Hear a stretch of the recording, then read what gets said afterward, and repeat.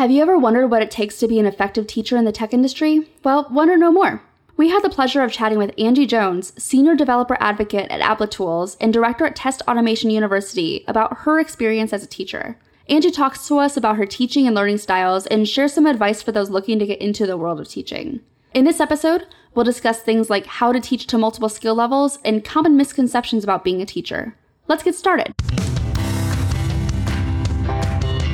Welcome to the Ladybug Podcast. I'm Kelly. I'm Allie. And I'm Emma, and we're debugging the tech industry. This week's episode is brought to you by LogRocket. How many times have you struggled to figure out an annoying bug in your app? Well, struggle no more. LogRocket lets you replay what users do on your site, helping you reproduce bugs and fix issues faster. You can see a perfect replay of what your users saw, inspect Redux actions and state at any point in time, view every network request and response, and even inspect console logs and JavaScript errors. LogRocket lets you support your users without the tedious back and forth conversations. Plus, it works with React, Angular, plain JavaScript, Redux, Ember, and Vue. Check out LogRocket today to improve your debugging workflow. So, Angie, can you tell us a little bit more about your background? Sure. So I'm an automation engineer, which basically means I do the development of automated tests. I've been in the industry for quite a while, and I've had a couple of stints in production development as well, but much prefer to be in test automation. That's amazing. And I read that you are a master inventor and your work led to over 25 patents. Is that correct? Yes. So love tinkering with things and basically answering the question of why not. So a lot of times just dealing with technology, it doesn't do everything you want it to do. And I often ask the question, why not? And come up with a solution. And that's been patentable at least 25 times. That's amazing. And so I also saw that you worked at IBM and you worked at Twitter. What did you do at both of those companies? I also worked at IBM, so I'm curious. I always like when I meet someone else who worked there, I'm interested in learning about what they did. Yeah, so I did feature development for a couple of years and automation there as well for most of the part. And at Twitter, also automation engineer there. That's amazing. Awesome. And yeah. I see most recently you're very active with Test Automation University. You're the director, right? Mm-hmm. And can you tell us a little bit more about what Test Automation University is? Yeah, so when working at places like IBM, Twitter, a couple of other companies as well, there would be the need for automation engineers. And so we would always have like recs to hire people, but it's such a unique skill. I describe it as having the skill set of a developer, but the mindset of a tester. And it's very hard to find people who are really good at both of those things. So those job recs were really hard to fill. We would interview lots of people, but could never fill all of the recs that we had. And so I knew that there was a need to just advance the industry in this space. So I started doing like a lot of conference talks and workshops and teaching people how to do this. Also write blog posts and things like that. And let's say I'm doing a workshop in London, for example, where if there's somebody all the way maybe in Australia, they can't necessarily come to that workshop. So I would get a lot of requests about just having the content available online in some way, which I just did not. So I recently transitioned into a developer advocacy role. And in this role, one of the things that I wanted to do is to finally offer those courses for people. And I was kind of thinking of just doing my own courses, like one or two. But my company, when I ran it by them, my company is Applitools. And they're a small startup, but all about giving back to the community. So they had the grand idea of, hey, let's launch a university. And I'm thinking like, what? Like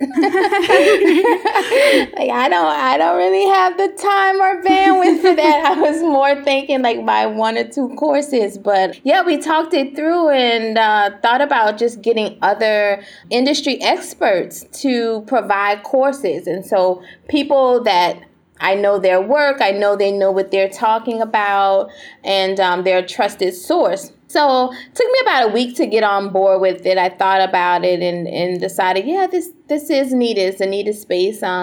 There's not a lack of content. There's actually quite the opposite. There's probably too much content, and you don't know which of those are good, reliable sources. You know what I mean? So that's how Test Automation U came about.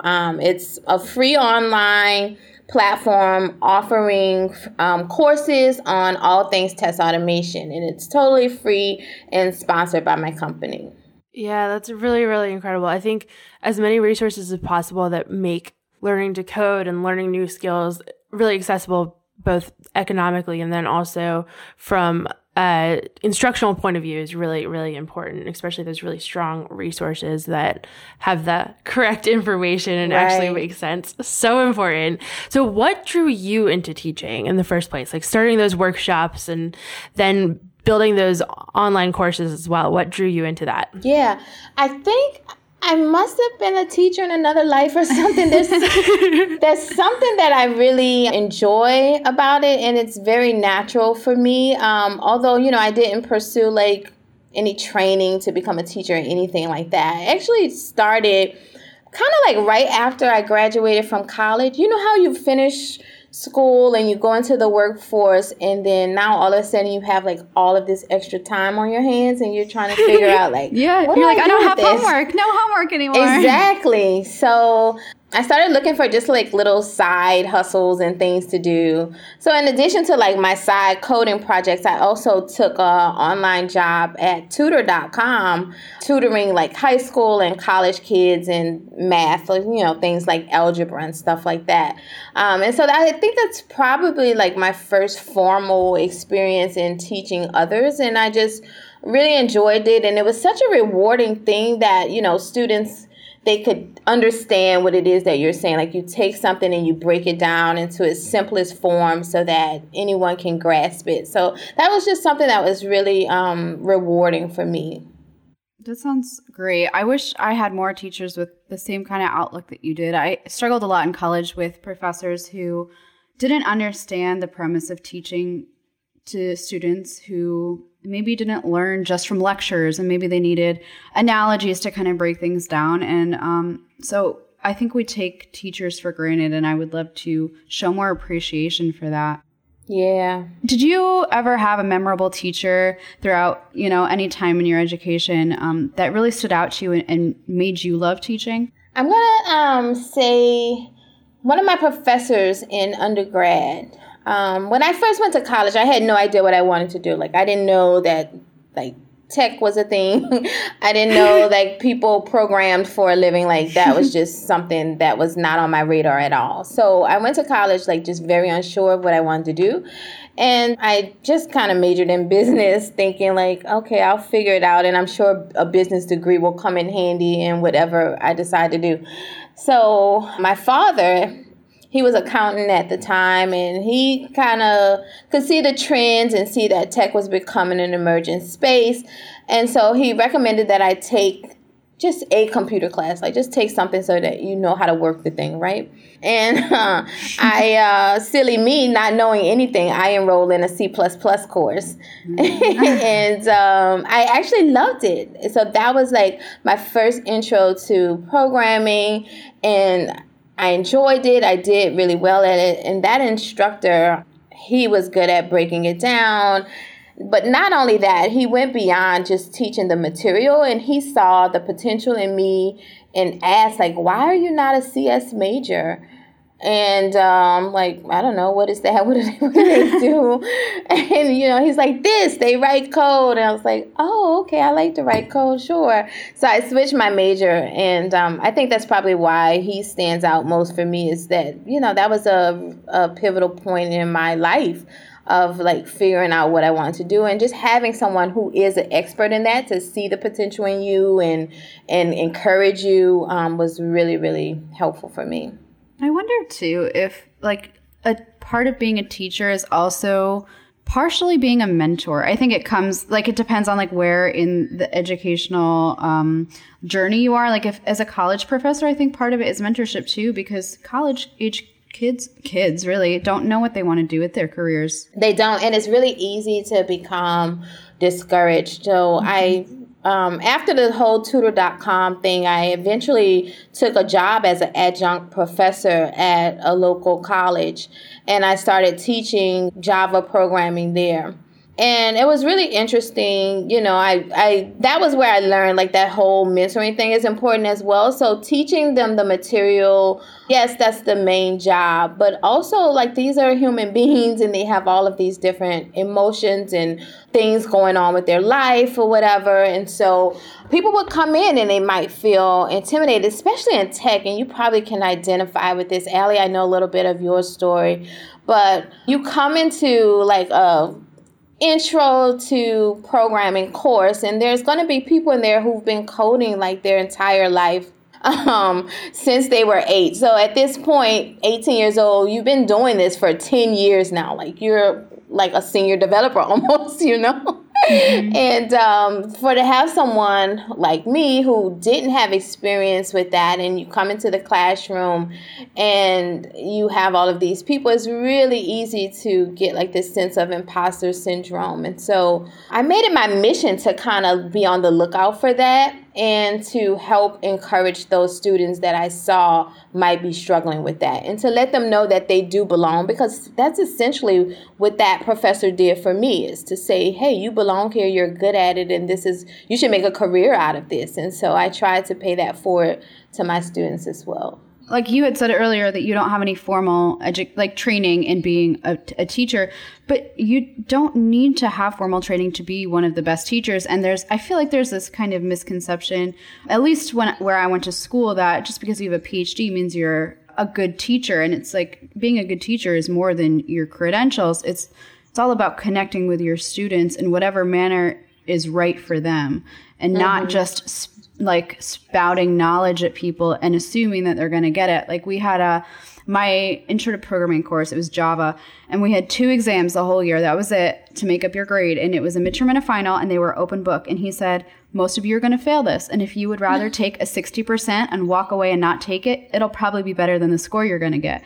And to me, that's like that's not how you teach students. And he also would like rank his students in terms of his favorites. And like it was, he had a PhD and he was extremely smart.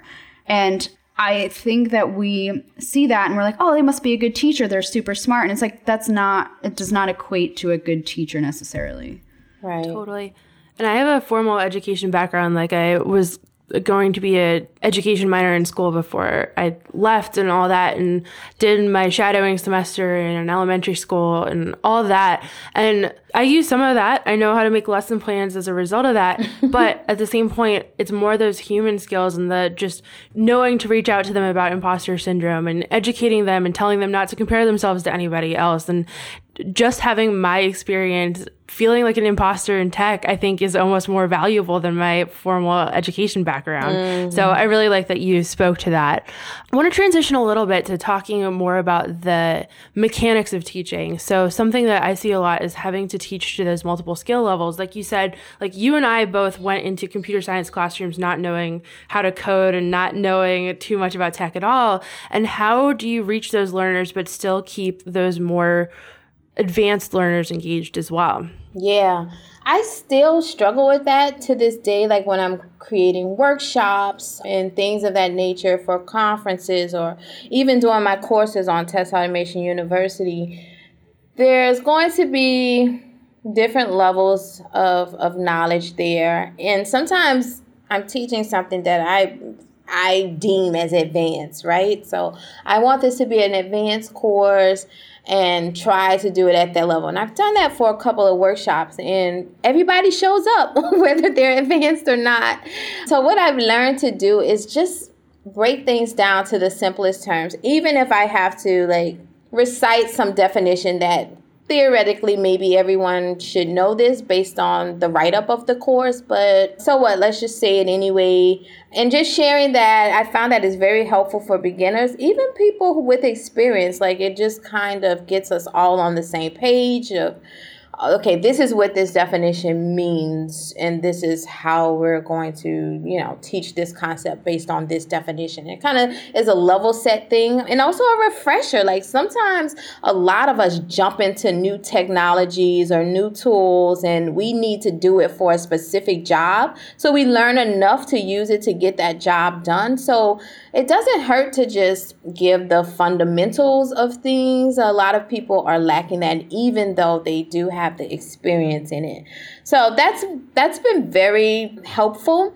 A lot of people will provide feedback to me saying things like, you have a gift of breaking things down to its simplest terms. And, I think some people who teach, they kind of shy away from that because they don't want anyone to think that they're a novice, right? So it's almost like trying to show off how smart they are and basically teaching that's a level above almost everyone's heads. And I guess they feel good at the end of that session, but no one else does. And it didn't accomplish the goal that was set forth. So breaking things down, just making it very simple, using analogies that people can understand, giving them the tools to help them basically associate the content with something that makes sense to them, I think is my approach. I think learning is really a vulnerable act in and of itself. You have to kind of put yourself in a position to digest new information and also admit when you don't understand something, and that's very hard. And I think being part of being a good teacher is creating a safe environment to be vulnerable. And I think, to your point, don't make assumptions about what people know. Let's break it down, because at the end of the day, repetition it solidifies knowledge. And I think it's better to repeat, and then everyone is at the foundational level. Everyone starts at the same place, because repetition is much better than making assumptions and then having half the people be lost. I'm curious, maybe in workshops, do you think it would be a good idea to say, take periodic breaks and say, if you have any questions, you can come up to me directly? Because I know a lot of people get nervous about asking questions in public and maybe feeling dumb or not seen as intelligent for not understanding. Yeah, I don't even ask them to come up. I've started just walking around and kind of just touching bases with people in a quiet whisper, like, oh, hey, did you need anything? And if they're okay, they'll say, oh, I'm okay. But a lot of people who are stuck, they're not sure what to do. They don't even know what question to ask, really. They'll, you can see the relief on their face that I stopped by and it's like, yes, okay, here's where I am. I don't know what to do.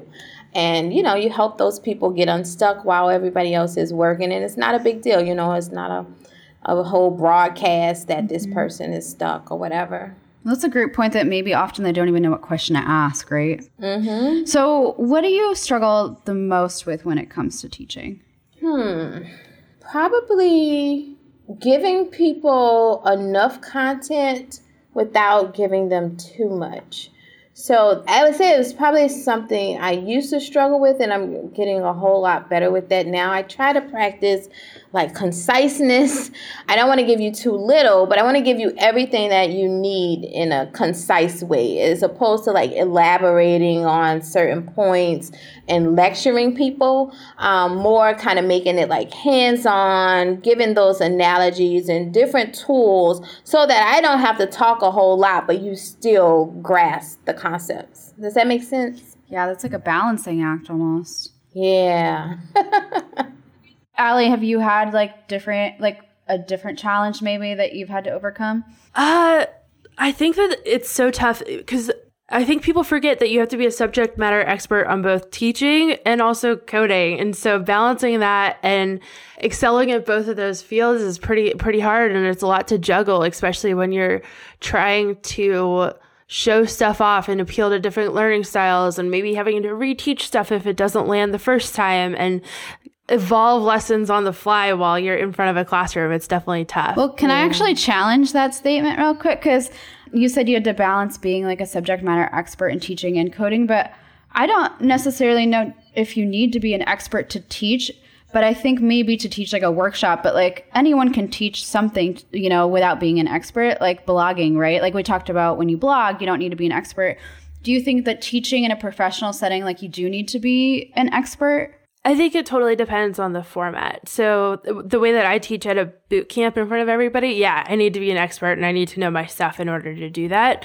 I don't think necessarily to write a blog post or do a free workshop online or something like that you do. But I would say that if you're asking people to spend a huge amount of money on it dedicate their lives to it, then you do.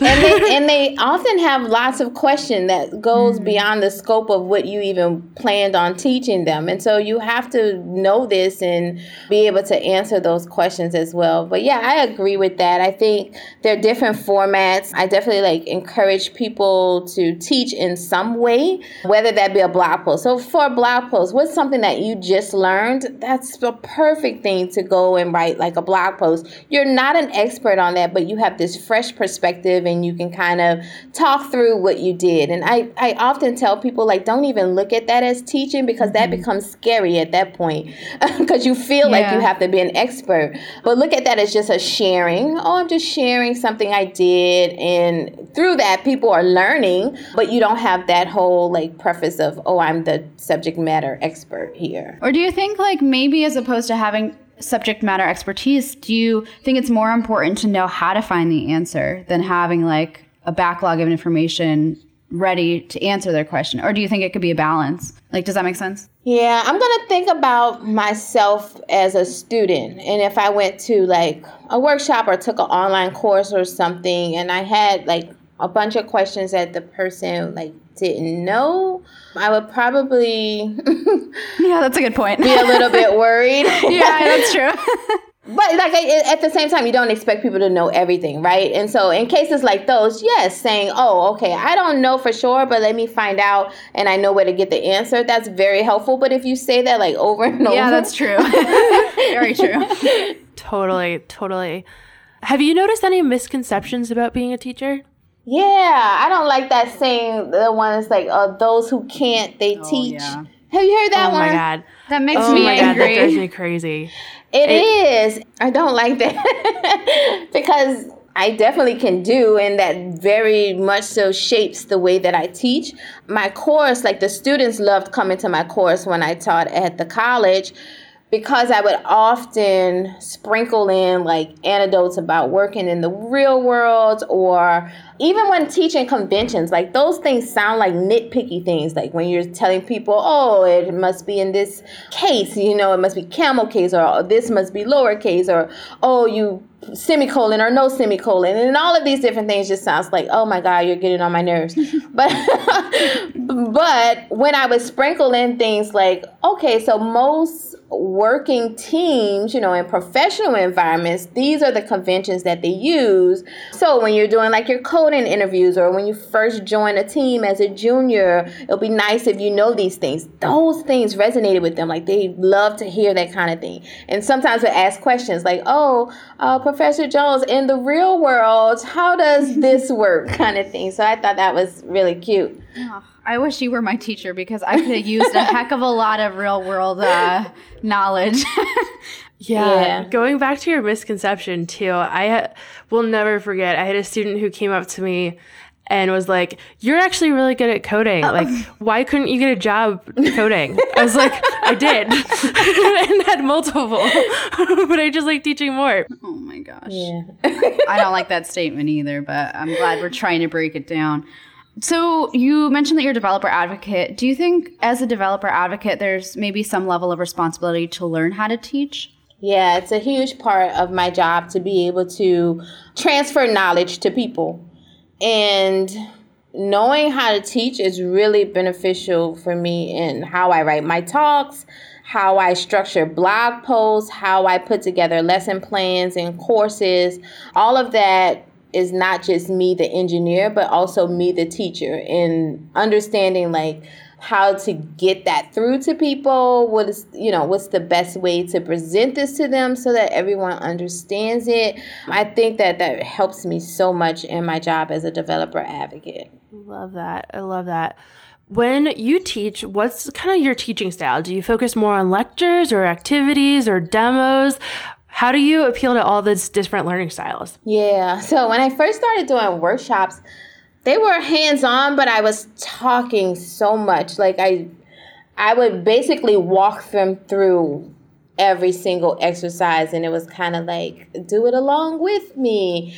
And I would be so exhausted by the end of those workshops, like dead, right? And I would see other people who did workshops, and they're like, oh, ready to go to dinner, and they had like all this life, and and I asked them like, how are you like this? And they explained like, oh, well, you give them more things to do. You don't have to like be in their face for 8 hours, right? And so I started using some of that type of approach, and that's been very beneficial. So I'll teach a little bit and maybe show an example, and then give them an exercise to do on their own. And so people seem to really like that a lot. They don't tire out as much. And I think it probably sinks in better when they're able to think it through versus just doing whatever I'm telling them to do.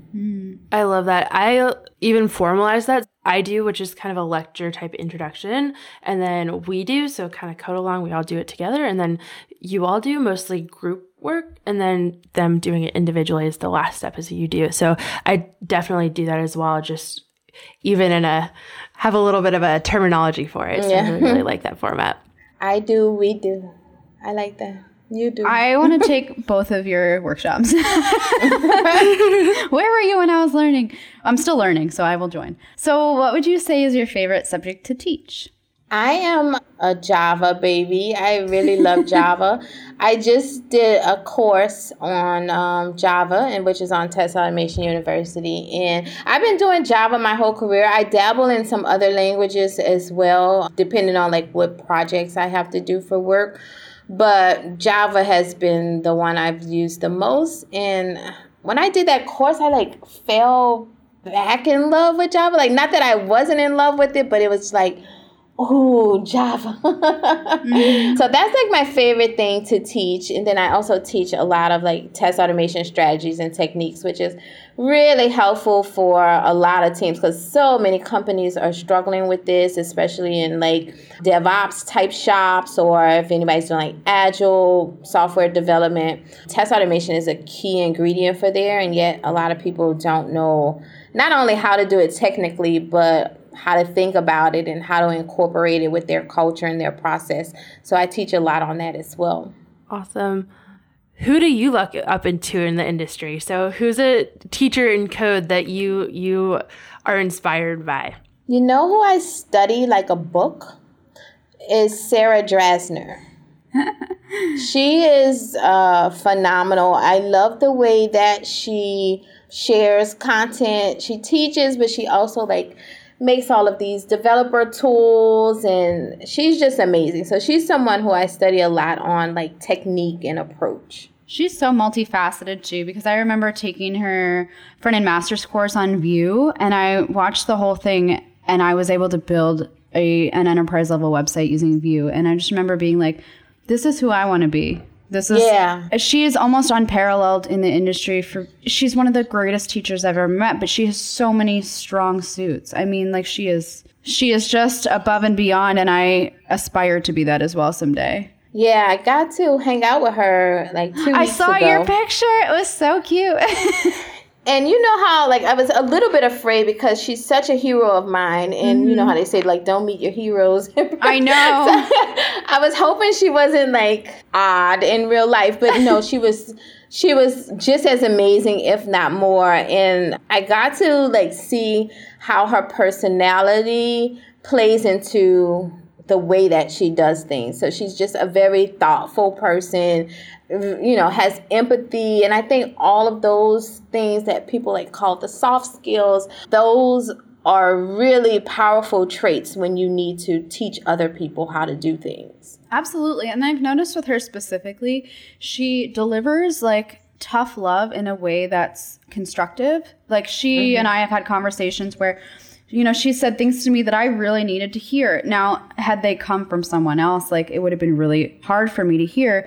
But because she creates a safe environment to have these discussions, she's just, and that definitely transfers over to her teaching as well. You can tell she definitely has a level of empathy. And I think along with empathy, you do need tough love sometimes. So highly agree. She's a great teacher. I'm curious. So you mentioned you love Java, which is funny because I started in Java and I did not like it. I think it was because I did not have a great teacher. I do feel like a teacher can also kind of make or break your experience learning something. But how do you personally learn? Like, what's your learning style? It's interesting. I tweeted something not too long ago, basically saying, if you are thinking about writing something and you haven't because someone else has already written it, write it anyway because you probably have a different style. And that came from me trying to learn like some new feature that just was released in Java. And so I'm looking up tutorials to learn about it.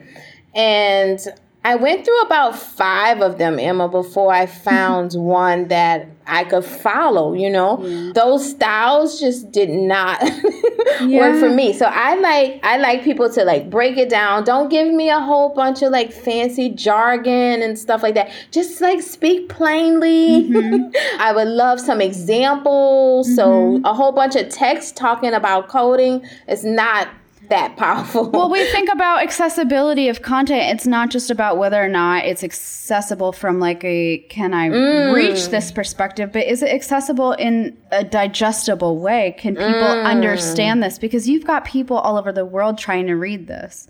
Exactly. People from like different languages. Some people like translate it themselves and try to follow along with that. And if you're like using all of this complex vocabulary and stuff, that's not very, very useful for them. So absolutely. I'm guilty of that sometimes. Definitely that's my learning style. Like I like it plain, just make it plain. Please give me some examples so that I understand context and I'm good to go. I think I struggled a long time to understand certain technical things, like promises was something I struggled so much with, because when you go to Google, what's a promise or what's asynchronous programming, and you get all these results, they're just technical jargon. And it wasn't until like I heard the concept of like ordering food at a restaurant. It's like you order food and you give your order to a waiter, and then they go back to the kitchen. And meanwhile, you can continue on having conversations or, you know, drinking your drinks. And then, you know, either they'll bring back your food or they'll come back and be like, oh, actually, we're out of it. Do you want something else? So these analogies, these real world analogies are so accessible to people because they resonate with them. Yep, exactly. Oftentimes, this happens all the times in books and academia, everywhere, where people are telling you about some concept. And if you don't have anything to like, I call it like hang that onto. If you don't have anything to hang that onto, meaning no experience, no examples, it's really hard to follow that. So in giving like those real world analogies, so key to getting people to grasp these concepts and be able to hang it onto something. Yeah, and I think too we forget that, like you mentioned earlier about walking into a computer science course or a C++ course, and there had been students in there had been coding their whole lives. Well, I didn't start learning how to code until my sophomore year of college, and I felt the same way, where I'd walk in and there were all these people who knew exactly what they were doing, and I struggled for a very long time. Like, I was not a good computer science student. I think I almost failed. I almost failed my calculus courses, which was awful. And then like I took a cryptography course and almost failed that. Like, and I also want to iterate too that if you're not a great test taker or a great student in terms of like the grades you receive, that doesn't mean you can't be successful. Like, everyone has a different learning style, and I don't think all the teachers you'll encounter in your life will understand that, but that doesn't mean you won't be successful. Right. Yeah. So I guess I would love to end on one more question, and that is, what parting advice would you give to someone interested in getting into teaching? Yeah, so just start off with something that's like manageable and containable and low pressure. So maybe things like blog posts, if there's a technique or a technology that you've just learned and you want to share, or something you've been doing forever and you want to share. A lot of times I would just write blog posts about like my experience. Here's how I do XYZ at my job, kind of thing.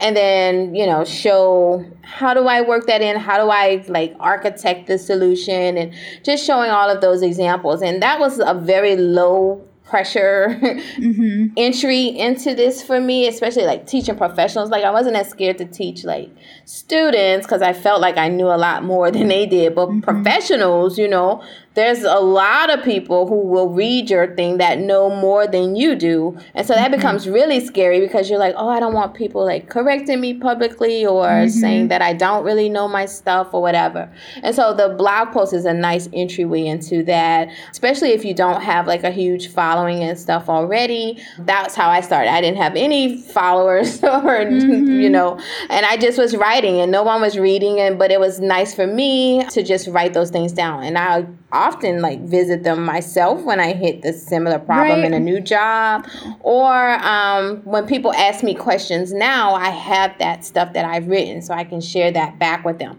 So as I started writing and kind of building up my confidence in teaching publicly and teaching professionals is when I started doing like the workshops. And again, that's also not a whole lot of pressure. It's maybe like 30 people in your workshop. So it's not like the whole wide world. So that was good as well. And then as I just started getting feedback from people and them saying like, oh, that was great. You know, I didn't understand this concept forever until you explained it the way that you did. Thank you so much. And you start seeing the impact that you're making. That's when I started doing like bigger stages or, you know, the online courses and not as fearful about it. Yeah. And I love that idea of like, just because it has been written about before doesn't mean your voice isn't valid. Because think about like when you go to the grocery store, there's not just one type of cereal, right? If there was like, it would like, there would be people who just don't eat it. So, That's true. Variation is good because everyone's journey and everyone's vantage point is different. But I also think like, we're in an industry where there are many solutions to the same problem. So just because, you know, someone's written about, you know, one solution doesn't mean that's the only solution.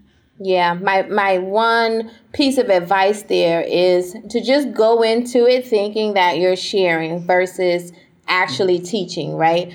When you come at it from a teacher's standpoint or like, oh, I'm the subject matter expert and this is the way to do X, right? That's when I see people kind of get attacked or questioned because like you said, there's multiple ways to solve problems. When I'm sharing and I say, here's how I do X, that's much more received better, right? People, they want to know other ways that people are doing things. But when you come at it as, oh, let me teach you and this is the only way to do it, you put people on the defensive and then they start attacking. That's something I've had my eyes open to recently because I think that prior to like talking with more people from all over the world, I would subconsciously say like, you should do this. And I'm like, who am I to tell you how to do something? This is how I would do it, but that doesn't mean it's the only way or that it's the right way. This is one way.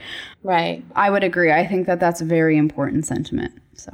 So I want to thank you for your time today because it has been an absolute pleasure. You're someone that I've wanted to talk with for a very long time and someone who I very much respect. And if you want to go check out Angie's blog or if you want to go check out Test Automation University, which you should, we'll link those down in the show notes. So thank you again so much for joining us. Yes, thank you all so much for having me. If you liked this episode, tweet about it. We'll select one tweeter to win Ladybug stickers each week. If you want to hear someone join us on the Ladybug podcast, fill out the nomination form on our website. You can nominate yourself, by the way. We post new episodes every single Monday, so make sure you're subscribed to be notified. And if you're feeling extra generous, leave us a review on Apple Podcasts. Thanks so much for listening.